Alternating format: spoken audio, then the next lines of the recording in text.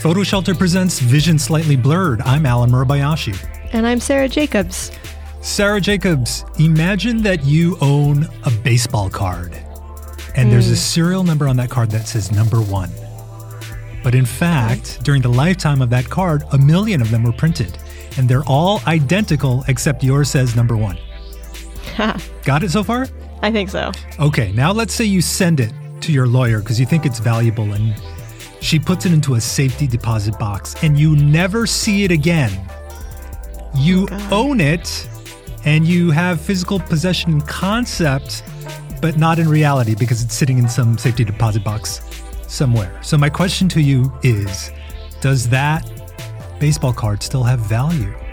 I would assume so. Yeah. I mean, it exists. It exists. So even though you don't have physical possession and it's 1 of 1 million, it has value. Okay. And it says number 1 on it. Well, it says number 1 on it. Well, today we're talking, at least at the top of the show, about NFTs, non-fungible tokens that have been in the news recently. And NFTs are unique files that live on this thing called the blockchain, where owners are able to verify the ownership of a piece of digital art, if that's what's being registered in the blockchain. And this allows the file to be bought or sold like a physical piece of art. NFTs are typically purchased using cryptocurrency. And the reason why we're bringing it up this week, even though it's been in the news for like a month, is because we finally saw a bunch of photo-based NFT sales in the 5-figure range in the past week. Yes, so we did. It's happening. It's happening. It's happening. It is. It's reached the photo world. I saw, about a month ago, the artist Beeple, who I don't know if anyone knows the artist Beeple. I sure didn't until he sold a collage of his previous works through Christie's for $69 million. And I think that sale was the one where everyone said, whoa, we better start paying attention to NFTs. I was a little skeptical when I actually looked at that piece. But again, it's the first major art NFT. And so in a sense, it has a lot of value. But you found a bunch of NFTs in the photo world. Why don't you talk to us about those? Yeah. So this week, Walter Yost Jr., who was a longtime Sports Illustrated staffer, sold an image of none other than the Michael Jordan. Oh, yeah. The photo was taken in Detroit, Michigan in 1987. And Walter sold it as an NFT via Maker's Place for a cool $55,978. It's a lot of coin. It is a lot of coin. And he's selling 9 other images under his series, The Goats. Yost was Michael Jordan's official photographer and actually co-authored a book entitled Rare Air in 1993. And he was one of a very select group of photographers to have photographed every Super Bowl until COVID ended his 54-year streak. It's unbelievable. So he's got experience under his belt, and now he has sold an amazing photo of Michael Jordan and made a pretty penny. You brought up baseball cards at the top of the show, and I think it's interesting because making this much money off of a picture of Michael Jordan reminds me of basically like the trading card boom of the 1980s. I once interviewed Sacramento Kings photographer Rocky Widner, who was photographing in the 1980s and basically told me that the trading cards really became very profitable for photographers. And he claims that he bought his first beach house selling a photo of Michael Jordan. So Michael Jordan just continues to make money for these sports photographers. I love it. It's interesting in the case of the baseball card and in the case of, producing that photo and in case of Walter selling the NFTs, you're never, as a consumer, buying the intellectual property license. Like, you don't have the moral rights to the image, nor do you buy the commercial rights to Michael Jordan. You're simply buying that version of that image. Mm-hmm. So again, for all the people that say, wow, well, NFTs, you don't get anything, and there's 1 million copies of that JPEG out there, it's like, yeah, but that's also true when you look at baseball cards, and you have a very limited piece of ownership when you buy that baseball card. You own that piece of cardboard that has a picture imprinted on it, but you don't own all the other baseball cards that have the picture. You don't own the picture. You can't license that picture. So it's an interesting intellectual exercise in value. Then we saw a piece in the New York Times about the supermodel Emily Ratajkowski, who we discussed earlier this year for her New York Magazine essay called Buying Myself Back, When Does a Model Own Her Own Image? She has been the subject of appropriation art by our least favorite photographer, Richard Prince. And in the New York Times piece, there's a quote that says, "As someone who has built a career off of sharing my image so many times, even though that's my livelihood, it's taken from me and then somebody else profits off of it," she says. And every time this NFT is resold, she receives an undisclosed cut of every resale, which is something that Rick Smolin brought up when we interviewed him a month ago. Mm-hmm. So that's right, he did. Yeah, that aspect of the blockchain NFT, of course, you have to set up the sale that way. But it doesn't exist in the analog world for the artist to, perpetually recoup some portion of the resale. Emily's piece will be titled, quote, "Buying Myself Back, a Model for Redistribution." Very punny, very punny. Yeah, definitely. It'll be sold through the art house Christie's on May 14th. And I just want to describe the image because it's just a real rich person kind of image. It's not even a traditional photograph. It is a digital composite showing Emily photographed in her New York apartment, but posing in front of the Richard Prince painting that hangs in her Los Angeles home. So it's not even really her in front of the print. It's just a digital makeup of that, which I think is pretty interesting. And I think it'll be interesting to see if the person who ends up buying it does end up reselling it, and then, how many hands it turns over in terms of her, getting that little cut for every time. The meta-ness of this particular NFT seems more interesting to me than Walter's image of Jordan. I might be crazy for saying that, but I think because of what she went through with the appropriation and her essay, to me it has more interesting value in some ways. I don't know whether society would agree with that at large, since more people know Michael Jordan than know Emily Ratajkowski. Yeah, I definitely think from an aesthetics point of view, strictly the Michael Jordan shot is a much more interesting picture. But yeah, you're right. This thought behind Emily's NFT is certainly something interesting. And the Beeple sold for $69 million, and that ain't anything pretty to look at. I know. You can't even tell what's going on there. You found a last example of something that sold in the past week by a photographer who I have a whole lot of respect for, Ruben Wu. Yeah, Ruben Wu. He sold this. Honestly, this one is my favorite of all the finds from the week. I'm not going to lie. He sold a GIF-like work of art that is, it's video captured by a modified drone that he uses, used to trace light over a tiny wooded island in Sweden. And so it just, when you look at the piece of work, it just looks like lightning striking this very tiny island with some water surrounding it. And it's fascinating to look at. It's interesting to watch. And also, I think the way that he created it is really fascinating. That sold for $57,000. And another amazing fact about Ruben was that he is a co-founder of the band Ladytron. He's a keyboardist. Yes. And if you don't know Ladytron, you can find them on every single music service. They're kind of how would you describe that music? Oh my God. Techno inspired. Oh, I'm going to get eaten alive by music fans. I don't want to do that. All I can say is that I recommend the song 17. It's a banging track. Ruben has phenomenal hair. He has to, because he's like a pop star, right? He's also a Phase One ambassador. And he's known, you've probably seen his work before because Petapixel covers it all the time. He's known for outfitting a little drone with LEDs to draw abstract shapes against these, incredible landscapes.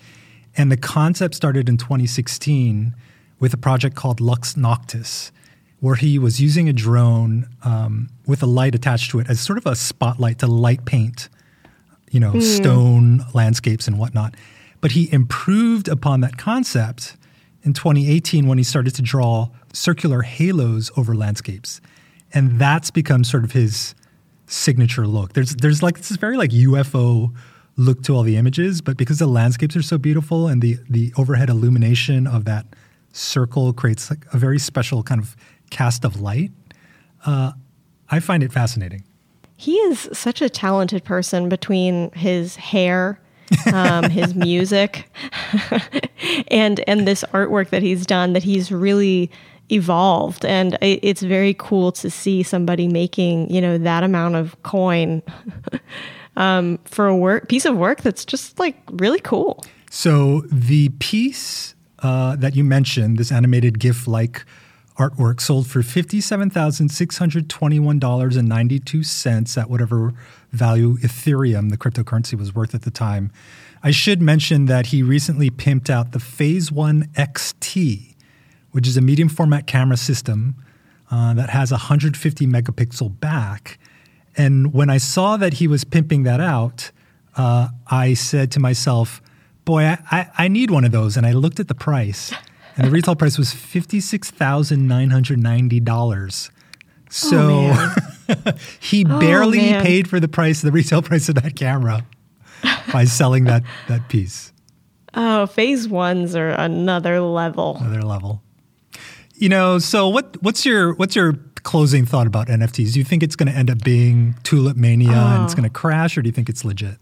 I'm still processing what this means, like for the art world and for artists in general. I want to lean into, I hope that it's going to be good, and especially the comment that Rick Smolin made on the show just about, the original artist actually getting a cut from here on out whenever that piece of art turns over to a new hand or a new buyer. But it also, it's getting a lot of ridicule in the Twitter world and just online, especially because of how much energy it takes to buy these with Bitcoin or whatever coin you choose to use. So I'm not sure. What about you, Alan? Yeah, I mean, the energy concern is real. So anytime you try to insert something into the blockchain is this cryptographically maintained ledger. That's the easiest way to think about it. But every time you insert something into the blockchain, you have to do massive computer calculations. And when you're using computers in that way, it burns a lot of energy. And there's been a lot of discussions about the fact that cryptocurrencies will reclaim all of the gains that we've made by cutting our carbon emissions. So they're terrible from an environmental perspective. There are, of course, discussions about how they can be more environmentally friendly, but it's not a great foundational premise to have such an energy-intense mechanism for trading currency and trading value. So that's one concept. Number two, I think that, like when you have a lot of content, there's going to be good content and most of the content is going to be mediocre. People like Ruben Wu and Walter Yost Jr.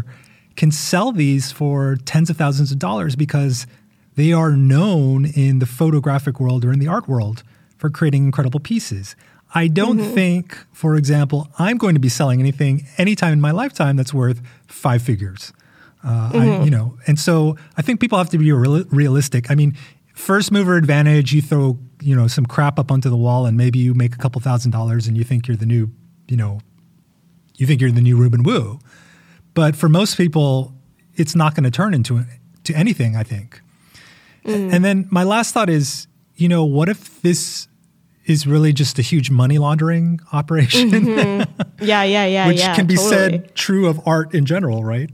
When values are so skewed, it's easy to sort of hide money in these things. So I mean, who knows whether it's going to crash. I'm glad that some of these artists are getting some value out of selling these NFTs now because, Walter Yost, he deserves to make money off of his photography, especially if COVID prevents him from shooting his 55th Super Bowl in a row, Totally.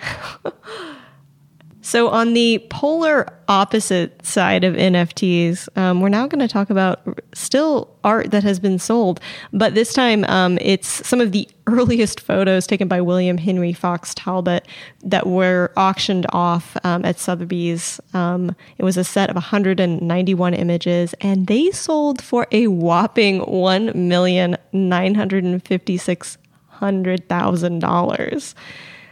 Whew. That's a good amount of money. The estimate for the pre-auction was actually only $300,000 to $500,000, so it greatly surpassed that.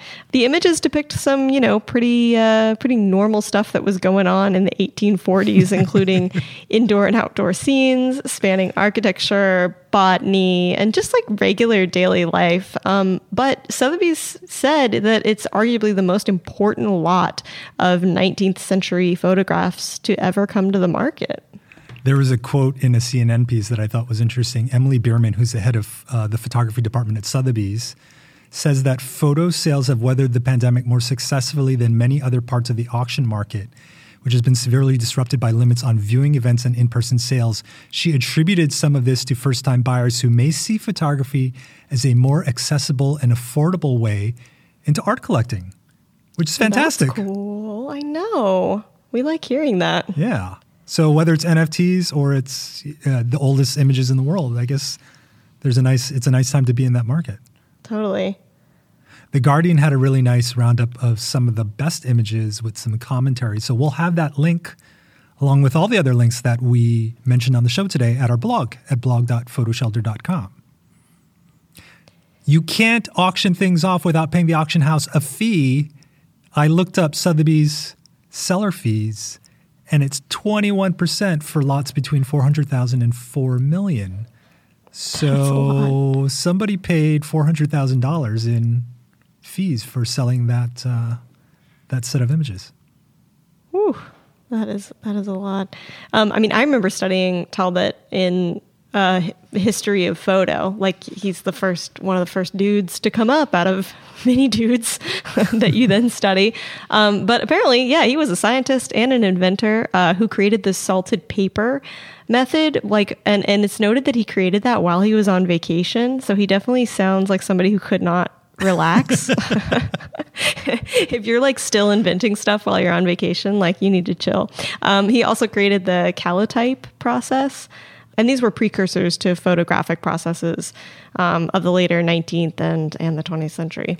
In February, we talked about the Zeili daguerreotypes, and Louis Daguerre, the person who invented the namesake daguerreotype, he announced the creation of the daguerreotype in 1839 without providing any details. So it was like a in development product announcement that Nikon likes to make nowadays. So Talbot, who was concerned about getting credit, i.e. priority of invention, he said that he based his experiments on work that began in 1834, and he actually showed examples to the Royal Institution in Britain in 1835. He then went on to obtain the English patent for the calotype process in 1841, and ironically was widely criticized by the academic world, who thought at the time that patenting new discoveries was a hindrance to scientific freedom, which I thought was fascinating because it's sort of the same argument against copyright, patent processes, and intellectual property now. There's the open source side of software development, and then there's the, we do everything for profit. So it's interesting to see that even back then, the same arguments were being made about what knowledge is worth. It's worth noting that also at this same auction, Salgado's Serra Pelada Gold Mine Brazil image, or a couple images, fetched $126,000. And whoa, that image is incredible. That's a sweet image. If you've never seen it before, it is this gold mine that has hundreds of people climbing up these wooden ladders. They're all carrying dirt that hopefully has gold in it on their backs, and it looks unbelievable. But $126,000, who the heck needs NFTs when you can take a photo like that? Yeah, seriously. Wilson Field Guides released a Texas barbecue edition, and you know what, Ellen? We weren't notified or called for our photos that we took when we were down in Austin doing a photo tour with Wyatt McSpadden. Well, that's great. We were right there. Yeah, we were with Wyatt. We took the photos. They were phenomenal. I just think it's a little rude. No, but the book looks fabulous. This is a company that was founded in 2012, and they essentially publish travel books, that claim to share kind of like the real treasures of each place. And this particular one that features Texas barbecue has more than 60 iconic photographs taken by Wyatt, like I mentioned, Leon Mueller, Kenny Braun, Rufus Lovett, Jody Horton, among many others. And the images, oh man, talk about some food porn. There's a lot of like just overhead table shots of like barbecue spreads. And I will never get tired of looking at that type of picture. Those images are great. Those photographers are fantastic. I really like the vibe of the Wilson Field Guides. It feels like maybe a little bit hipster, but the design is beautiful. The photos are beautiful. The information is beautiful. I might actually have to pick up a copy of that. Yeah, absolutely. I'd never heard of this publishing brand, but next time I go on a trip, which I hope is sooner rather than later, I would definitely look into whatever city I'm going to, see if there's a Wilson book. Finally today, last week we talked about this new website and Instagram account called Gatekeeping, which was, the 2021 version of Best Business Practices. And one of the founders of that website, Emiliano Granado, DM'd me to assert, because I said that they're all like millennials and, Gen Zs, and it's a hip way of viewing this stuff. And Emiliano DM'd me to say that he is squarely within Gen X. And I responded to him that, to me, he's forever young in my mind, because I've known him for, like a decade, if not more. So, oh, that's good for him. He's sticking up for himself. Yeah, man, Emiliano, it's okay. Gen X, we're okay. Okay. I love it. Hey, if you're listening to this podcast, hit that subscribe button, leave us a rating or a review. You can always tweet at us at PhotoShelter. We love to get feedback from you. Once again, all the links that we talked about today, you can find on our blog at blog.photoshelter.com. Thanks for listening. We'll talk to you next week. Bye-bye. PhotoShelter is the online leader for photography websites and workflow tools. Archive, distribute, and sell your photos in a mobile-friendly, responsive website. Try one free for 14 days at photoshelter.com/podcast. Then download one of our free educational guides at photoshelter.com/resources.